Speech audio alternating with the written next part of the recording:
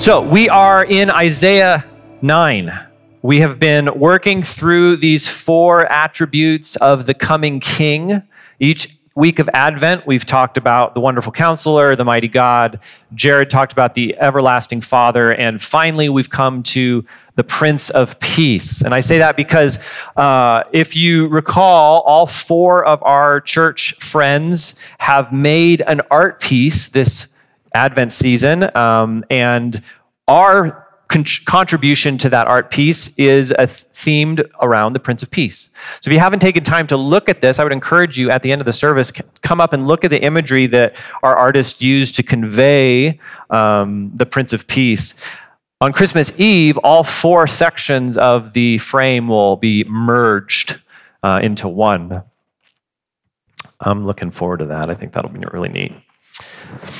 But by way of recap, Isaiah starts, right, with this pretty negative prophecy. Isaiah 1, verse 7 says, "Your land is desolate, your cities burned down, foreigners devour your fields right in front of you, a desolation like a place demolished by foreigners." And if we read on, we learn that things are really bad. The people are wicked, they're selfish, they're pretending to serve God with their outward lives, but their inward lives are broken. They let injustice reign and rule in their communities, and the enemies have come to ravage their land. But Isaiah says in the far future, something is going to happen. God is going to make everything new. Isaiah chapter 2 says, "The vision that Isaiah, son of Amoz, saw concerning Judah and Jerusalem, in the last days, the mountain of the Lord's house will be established at the top of the mountains and will be raised above the hills. All nations will stream to it, and many peoples will come and say, 'Come, let us go up to the mountain of the Lord, to the house of the God of Jacob. He will teach us about his ways so that we may walk in his paths. For instruction will go out of Zion, and the word of the Lord from Jerusalem. He will settle disputes among the nations and provide arbitration for many peoples. They will beat their swords into plows and their spears into pruning knives. Nation will not take up sword against nation, and they will never again train for war." And so there's this contrast between what's going on now with the people of God and what God has planned in the future. Later, we continue to read Isaiah, and in chapter 6, he tells his conversion story where he has this vision of the Lord. And he says he's ruined, he's completely undone by the presence of God. But he receives grace. His sin is forgiven. Isaiah expects judgment from God because of who God is, how glorious and majestic and beautiful God is. But he receives mercy and kindness.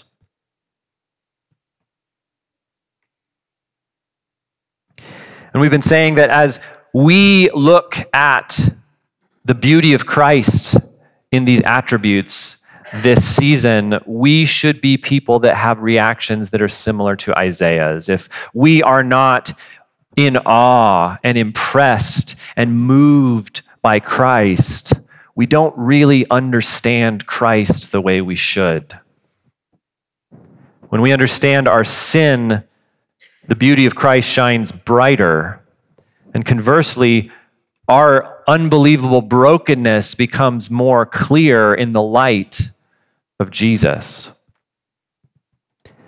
And we lose sight of this and we make our faith experience just kind of an everyday, go to church, do the things, routine.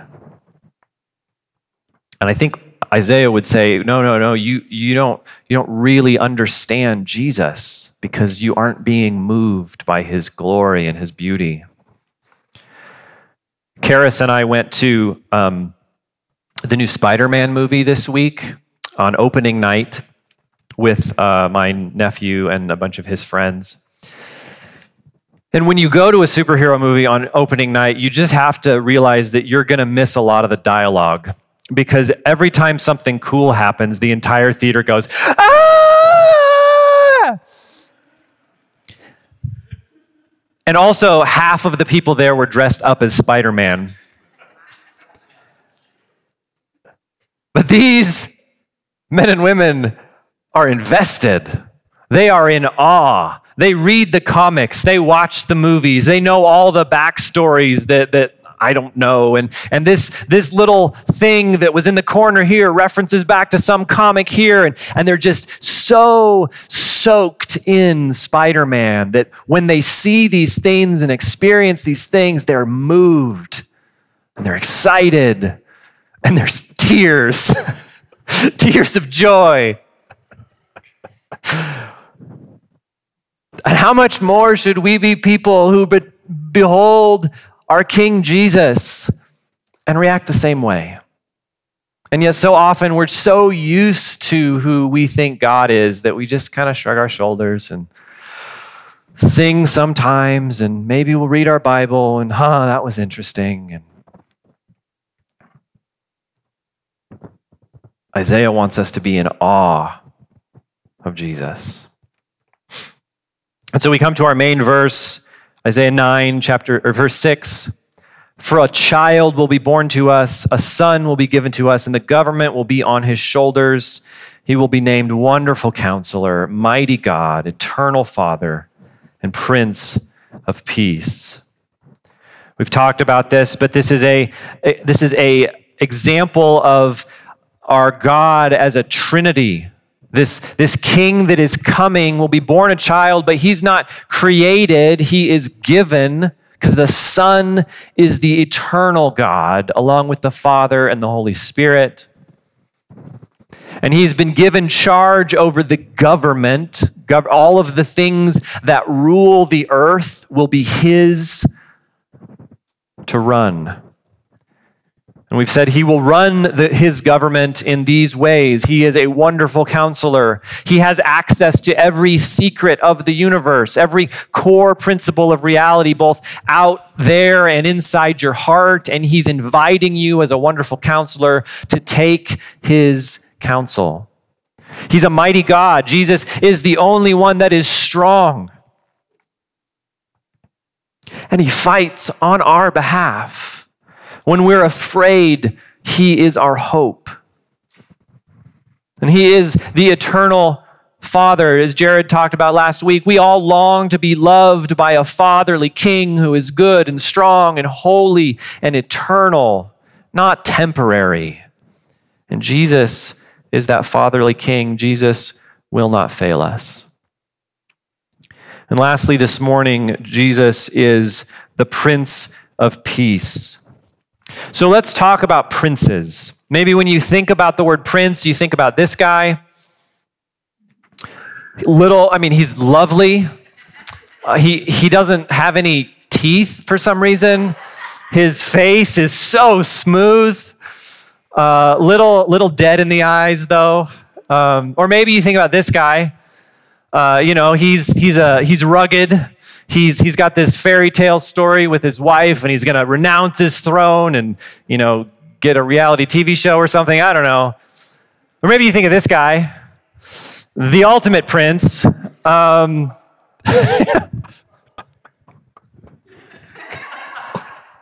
Carl. Here's the thing. Whenever I think of prince, it just seems a little silly to me. The prince isn't a king.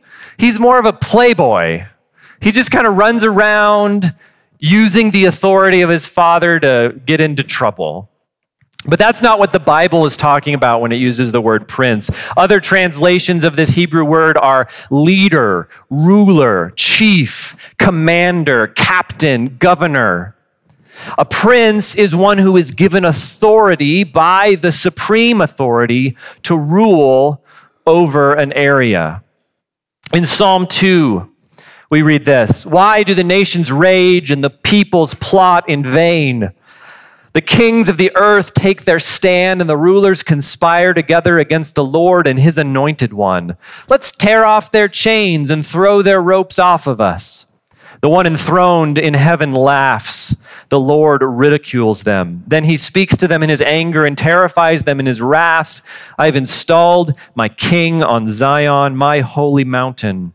I will declare the Lord's decree. He said to me, 'You are my son. Today I have become your father.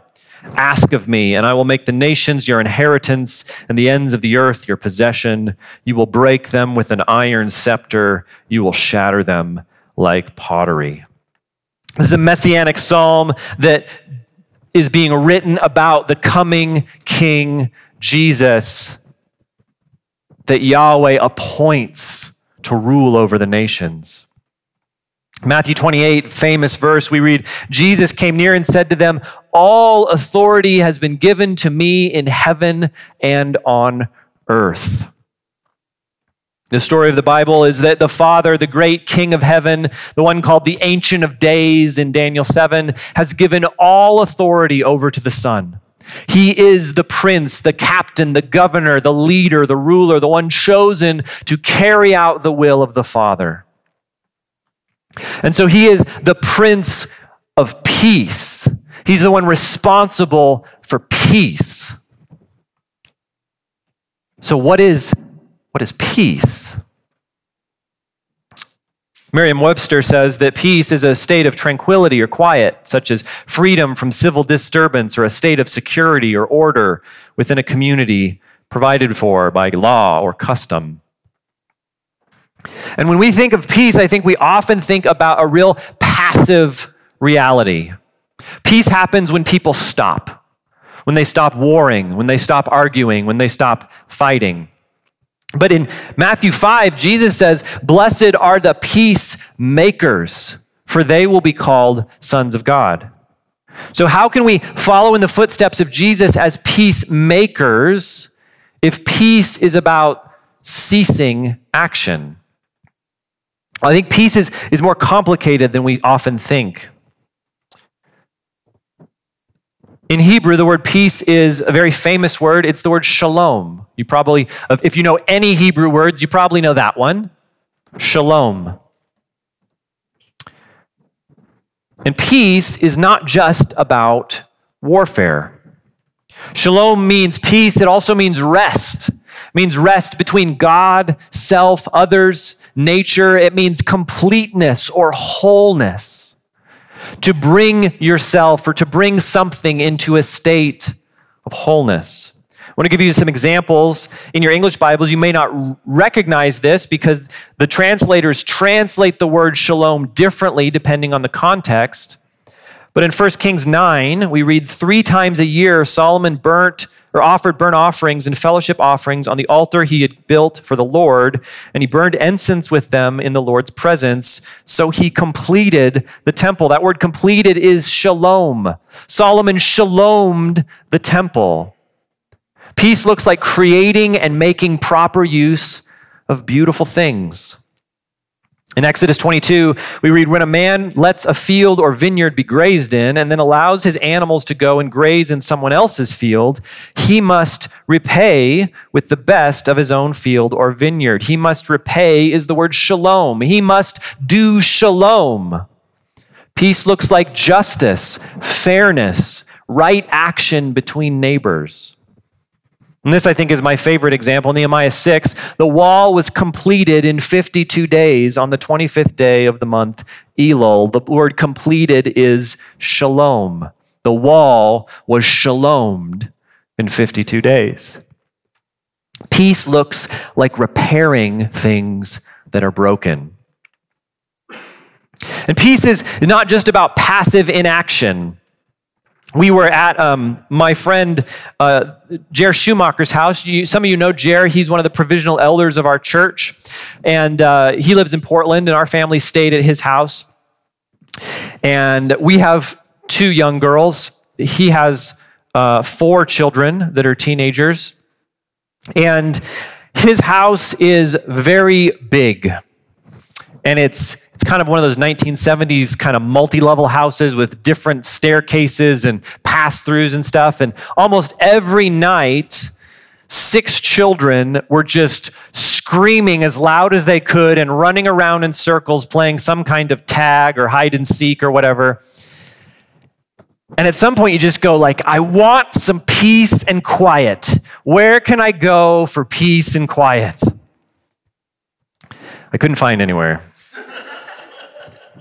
But for many of us, this is our search for peace. Whatever it is, I just don't want to deal with it anymore. I want it to be gone. But in Scripture, peace is not about being left alone. It's about entering into the place that God has created for you to flourish in. Psalm 119 says, abundant peace belongs to those who love your instruction. Nothing makes them stumble. If peace is just an absence of conflict, an absence of noise, it's hard to think of it as abundant. Think about, we say things like, it's raining so much outside. The word so much modifies a thing that exists. You would never say, it's not raining so much outside, because not raining is not a thing that you can have much of. But if peace is a thing that is primarily absence, it's hard to have an abundance of peace. But in the Bible, shalom is not just a no to strife, a no to conflict, a no to war. Shalom is a yes. It's a yes to order, to life, to justice. One of the companies I do video work for out in Spokane makes these giant robots. And not like Transformer giant robots, like manufacturing system robots. And what they do is if you make a product, you make like dish detergent, and you need to ship out your dish detergent in cases of like 20 dish detergent bottles. And you tell them that, and then they make a robot that takes cardboard boxes and opens them up and folds them and tapes them and takes the dish detergent and puts them in the boxes and seals them up so that you can install that robot at your factory. That's their part of it. And they've got these conveyor belts, and they've got these like tape guns and these like hot glue squirter things. But the most amazing thing they have is these giant yellow robot arms. And they've got suction cups on them or little claw grabbers. And so I come in when they make one of these machines, before they ship it off to the factory, they want a video record of how it works. And so I set up my camera, and the engineers plug in their codes, and there's always a light on top of the machine that turns green, and then everybody gets back out of the camera view, and I push record, and you just start seeing boxes move through this thing, and the robot arms come down, and they put the stuff in the boxes, and the flaps seal over it, and it goes off into the other side. And invariably something breaks every time I'm there. And something doesn't fire correctly, and the box gets jammed, and the cardboard smashes, and the robot arm slams into it, and then all of a sudden the green light turns red, and all the engineers come rushing in and go, "Don't film that part."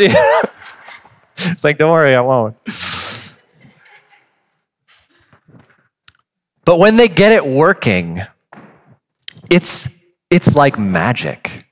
It's like a symphony. It's these machines, and I know it's just math, but it's like they're alive and they're dancing. It's really beautiful. It's not quiet. It's not calm. It's active. It's noisy. But in that moment, as far as that machine is concerned, everything is right in the world. That's what peace is. And furthermore, peace is the goal of the whole heavens and earth project in Scripture. The very next verse in Isaiah 9:7 says, the dominion will be vast and its prosperity, that's the word shalom, its prosperity will never end. He will reign on the throne of David and over his kingdom to establish and sustain it with justice and righteousness from now on and forever. The zeal of the Lord of armies will accomplish this. Shalom will never end.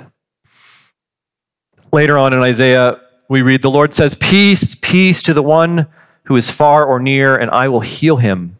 But the wicked are like the storm-tossed sea, for it cannot be still, and its waters churns up mire and muck. There is no peace for the wicked, says my God. We learn that peace brings healing, but wickedness is like living amongst the chaotic waters, and there is no peace. So, how does Jesus bring us peace? Romans 5:1 says, therefore, since we have been justified by faith, we have peace with God through our Lord Jesus Christ. Jesus makes peace. Shalom, peace, it repairs things that are broken. Jesus pursues us because our relationship with God has been broken by sin. And Jesus restores the peace between us and God. In Ephesians 2, Paul says, "But now in Christ Jesus, you who are far away have been brought near by the blood of Christ. For he is our peace, who made both groups, Gentiles and Jews, one, and tore down the dividing wall of hostility. In his flesh, he made of no effect the law consisting of commands and expressed in regulations, so that he might himself create in himself one new man from the two, resulting in peace. He did this so that he might reconcile both to God in one body through the cross, by which he put the hostility to death." Jesus brings peace between us and God. He also brings peace between people. Jesus is the glue that brings hostile people together. We can be reconciled to one another through Christ. And peace is a project that Jesus undertakes. It's not just a state of being he enforces. And it's a work that he has given to the church. In 2 Corinthians, Paul says, "From now on, then, we do not know anyone from a worldly perspective. Even if we had known Christ from a worldly perspective, yet we no longer know him this way. Therefore, if anyone is in Christ, he is a new creation. The old has passed away, and see, the new has come. Everything is from God, who has reconciled us to himself through Christ and has given us the ministry of reconciliation. That is, in Christ, God was reconciling the world to himself, not counting their trespasses against them, and he has committed the message of reconciliation to us. Therefore, we are ambassadors for Christ, since God is making his appeal through us. We plead on Christ's behalf, be reconciled to God. He made the one who did not know sin to be sin for us, so that in him we might become the righteousness of God." Paul says, because of the gospel, I no longer look at people from a worldly perspective. I look at them through the eyes of Christ. And in Christ, everyone is a new creation. This idea of a new creation is important. There are two words in Greek for new. One is neos, and it means new in time. For those of you that are old enough to remember this advertising campaign that came out in 2001, there was this startup company that Jeff Bezos and Steve Jobs and a bunch of other fancy tech people had bought into and invested in. It was this exciting new transportation technology, and it was going to change the world. And for months, there was all this hype about what could it be, and this inventor was keeping it so secretive, and there was this huge product launch, and it was the Segway. For those of you that know what the Segway is, it's not as exciting as its hype led us to believe. But that's a neos kind of new, a thing that has never existed before. 2 wheels on a gyroscope that don't fall over. There's another Greek word. That word is kainos. And it's the word that Paul uses here. If anyone is in Christ, he is a new creation. That word means new in quality. This vase is a picture of the Japanese art form kintsugi. And the way this works is you take some pottery, and you don't do it on purpose, but when pottery breaks, instead of throwing it away, they take it to a kintsugi artist and they remake the pottery using gold at the joints. And when they finish, they have a piece of art that is more beautiful than it was to begin with, because of the way it highlights all the ways that it was broken. Makoto Fujimura says, "Kintsugi does not fix or repair a broken vessel. Rather, the technique makes the broken pottery even more beautiful than the original, as the kintsugi master will take the broken work and create a restored piece that makes the broken parts even more visually sophisticated." Jesus takes broken things, broken people, and by his life, death, and resurrection, he puts us back together in a way that makes us new. And while we look at our lives and all of the broken pieces and all of the things that we are ashamed of and want to hide those things, the reality is it's the places where we are the most broken that the beauty of Christ shines through the greatest. Our stories of sin and death and the things that we've experienced have been transformed by the gospel. And just like that vase is not just a black vase, but it is a beautiful gold decorated piece of art, Christian, your life looks the same way because Jesus has put you back together and made you new by his blood. So there's a couple tensions in this idea of peace. And the first one is suffering. Jesus in John 16 says, I have told you these things so that in me you may have peace. You will have suffering in this world. Be courageous. I have conquered the world. So Jesus seems to say that we will have peace, but we will have peace in the midst of suffering. We are living in a world of brokenness and sin, but also living at peace. John Mark Comer has gotten some traction lately with the phrase non-anxious presence. There's an example of this in Mark 4. We read, on that day when evening had come, he told them, let's cross over to the other side of the sea. So they left the crowd and took him along since he was in the boat. And other boats were with him. A great windstorm arose and the waves were breaking over the boat so that the boat was already being swamped. He was in the stern, Jesus, sleeping on the cushion. So they woke him up and said, Teacher, don't you care that we're going to die? He got up, rebuked the wind, and said to the sea, Silence, be still. The wind ceased, and there was a great calm. And then he said to them, Why are you afraid? Do you still have no faith? And they were terrified and asked one another, Who then is this? Even the wind and the sea obey him. See, Jesus is a non-anxious presence. The world seems to be falling apart around the disciples. The boat is going down, and Jesus is asleep. Not because he doesn't care, but because he does. And he's teaching them. And he wakes up and he takes care of it. And he says, Why are you afraid? Don't you have any faith? Anxiety is a sense of nervousness, a sense of panic or impending doom, increased heart rate, feeling weak, tired, trouble concentrating. In December of 2019, 7 to 9% of adults reported symptoms of anxiety in the United States. By August of this year, 28 to 37% of adults report those symptoms. Anxiety is skyrocketing in our nation. You probably feel that. If you don't feel anxious yourself, you know lots of people that are nervous and afraid. And they feel tired and like they just can't get through the day. Things are hard. Why don't we have peace? See, in Mark, we see the disciples in the midst of a real storm. And the truth is, life is filled with scary things. It's not all in your head. But we do not have faith in Jesus because we do not understand who he is. This is what the apostles say. Who is this? The wind and the sea obey him. So we can't get it into our hearts that Jesus really has the power and the ability to bring us peace.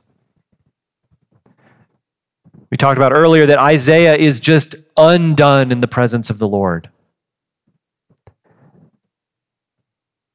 He sees God for who he really is, and he is moved by that. The apostles see Jesus act in ways that they cannot comprehend, and they are moved by that. Our ability to be a non-anxious, peaceful presence in our world is dependent on how clearly we understand who Jesus is. How do we do that? We spend time in the Word. We spend time meditating on Christ in prayer. We gather with God's people and we discuss these things with one another. We live out the kingdom ethic of the gospel in each other's lives, in humility and service and sacrifice. But we're too busy and we don't think we know how. And we have other things that just seem to be more pressing. But the thing is, they aren't. The most important thing for us is to draw near to Christ. And the Prince of Peace will bring peace into your world, but only if you get to know him.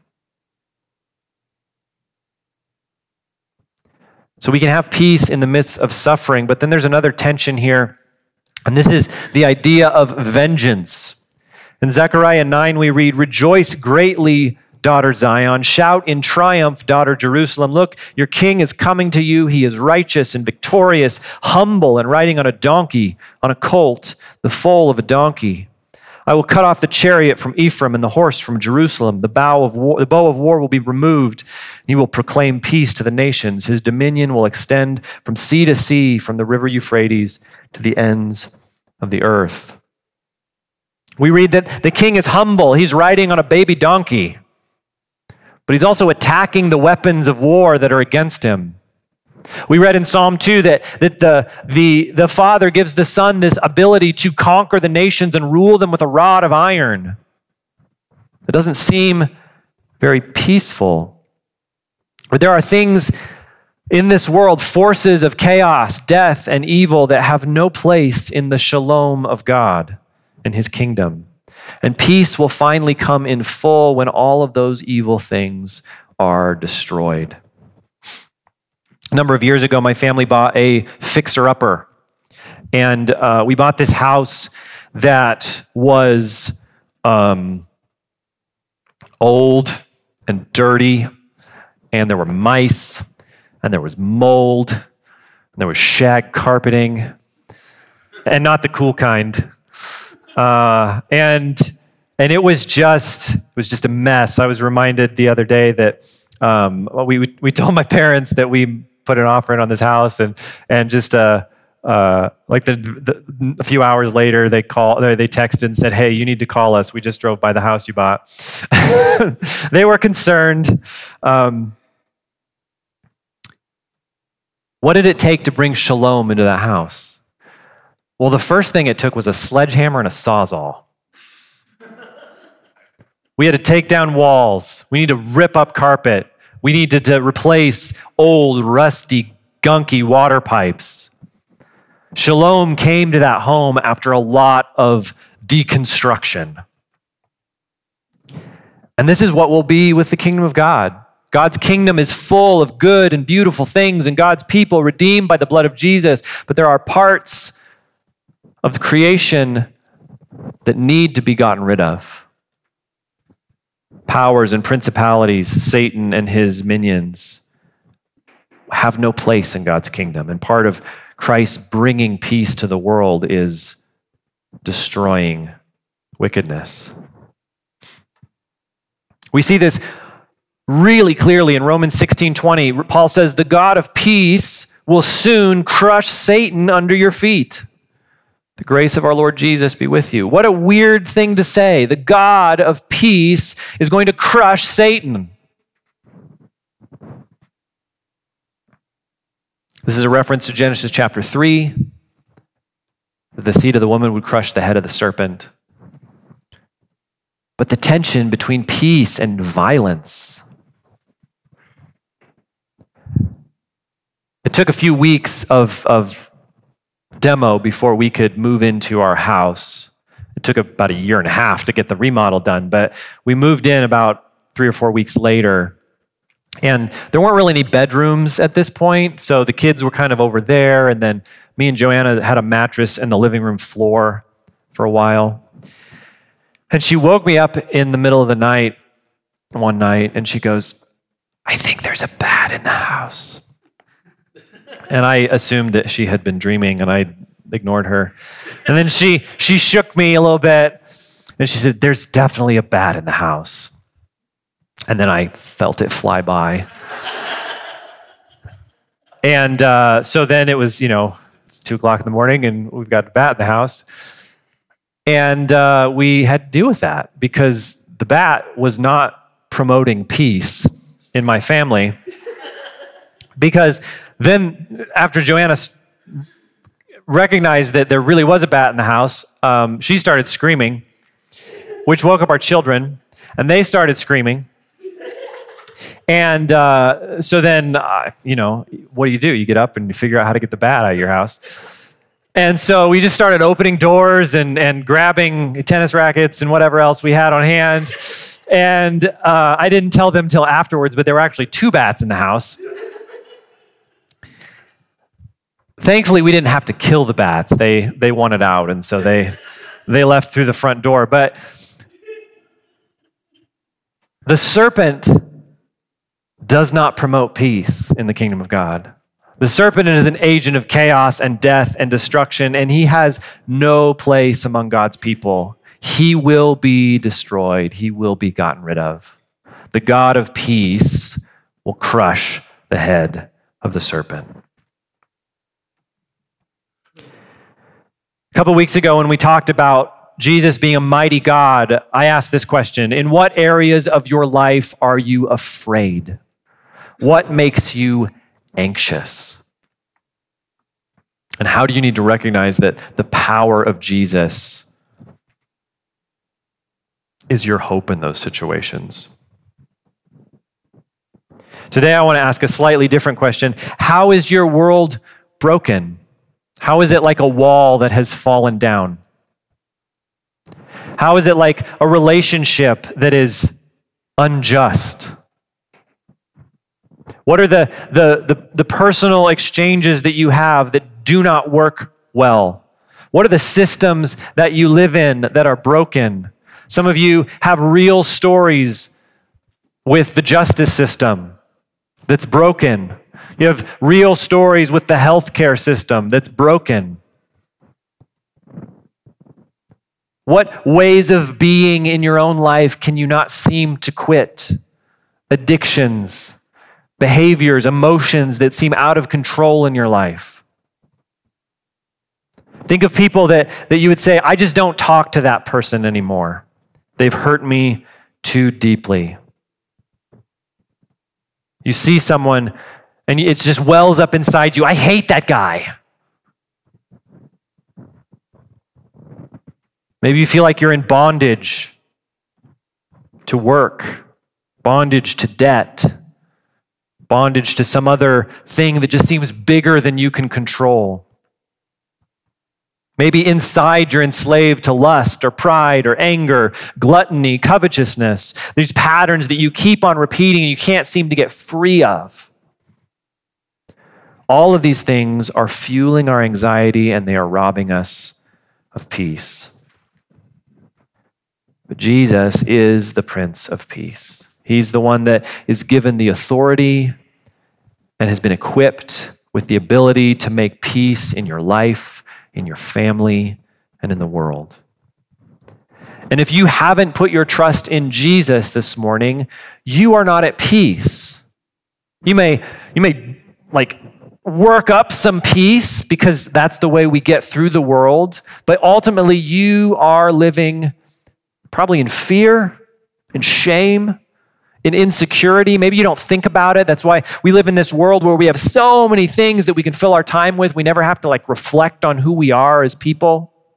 I'm going to surf on social media. I'm going to play video games. I'm going to go out to shows and restaurants and concerts and just make my life filled with fun things so that I don't have to see and feel the hole in my heart. But if that's you, you can experience the peace of God by surrendering yourself to the Prince of Peace. But Christian, this morning, you have been given the Prince of Peace. Jesus has given himself to you. He has died and raised from the dead for you. And don't you wish that it was just a one and done transaction? Here's my sin, give me the peace.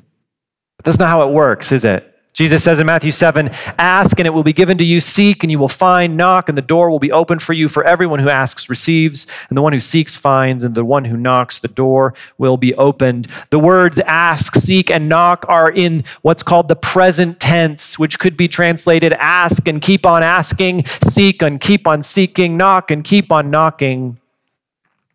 Why? Because Jesus is not a vending machine. He is not a religious good and service that we just come to and he solves our problem and we go on with our lives. He is a person and he invites us into relationship with him. And so when we are living lives where we go, I'm not at peace. I am anxious. I'm afraid. I'm fearful. I don't think things are going to work out. The Prince of Peace says, come to me. Talk to me about it. Get in my word. Rehearse the promises of God that I've made to you. And that's something that we have to be people that are habituated to do every single day, because when we don't, that's when our peace crumbles around us. Jesus is the Prince of Peace, and he has come to remake the world into the way that it is supposed to be. He's bringing shalom and wholeness and order to every aspect of creation, including you and me. And he will come again, not only to remedy all the rests of the broken parts of creation, but to bring about a world where peace as a positive, tangible thing increases without end.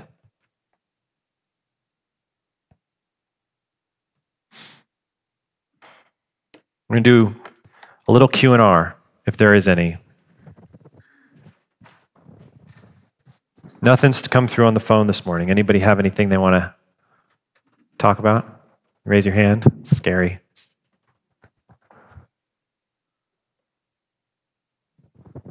Okay. That's fine. We're going to take communion.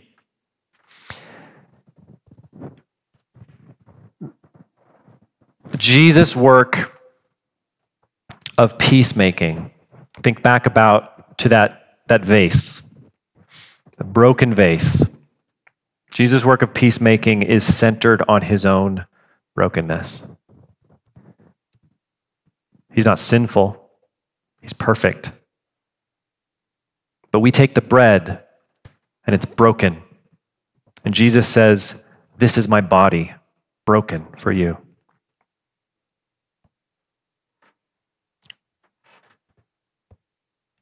The cup, Jesus says in Matthew that he's not going to drink this cup again until he drinks it new in his Father's kingdom.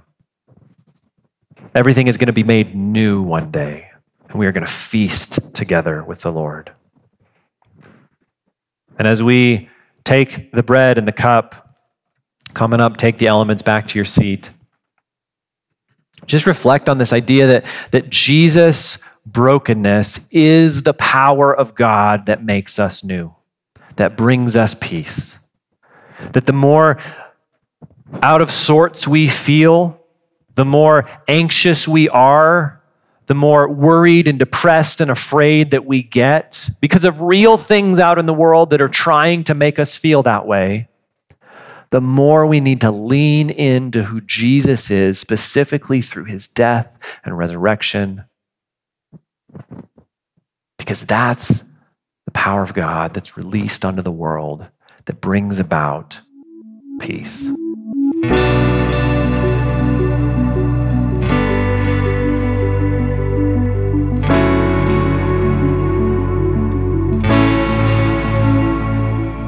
You've been listening to the Revelation Church Coeur d'Alene podcast. Learn more about Revelation Church at revelationcda.com.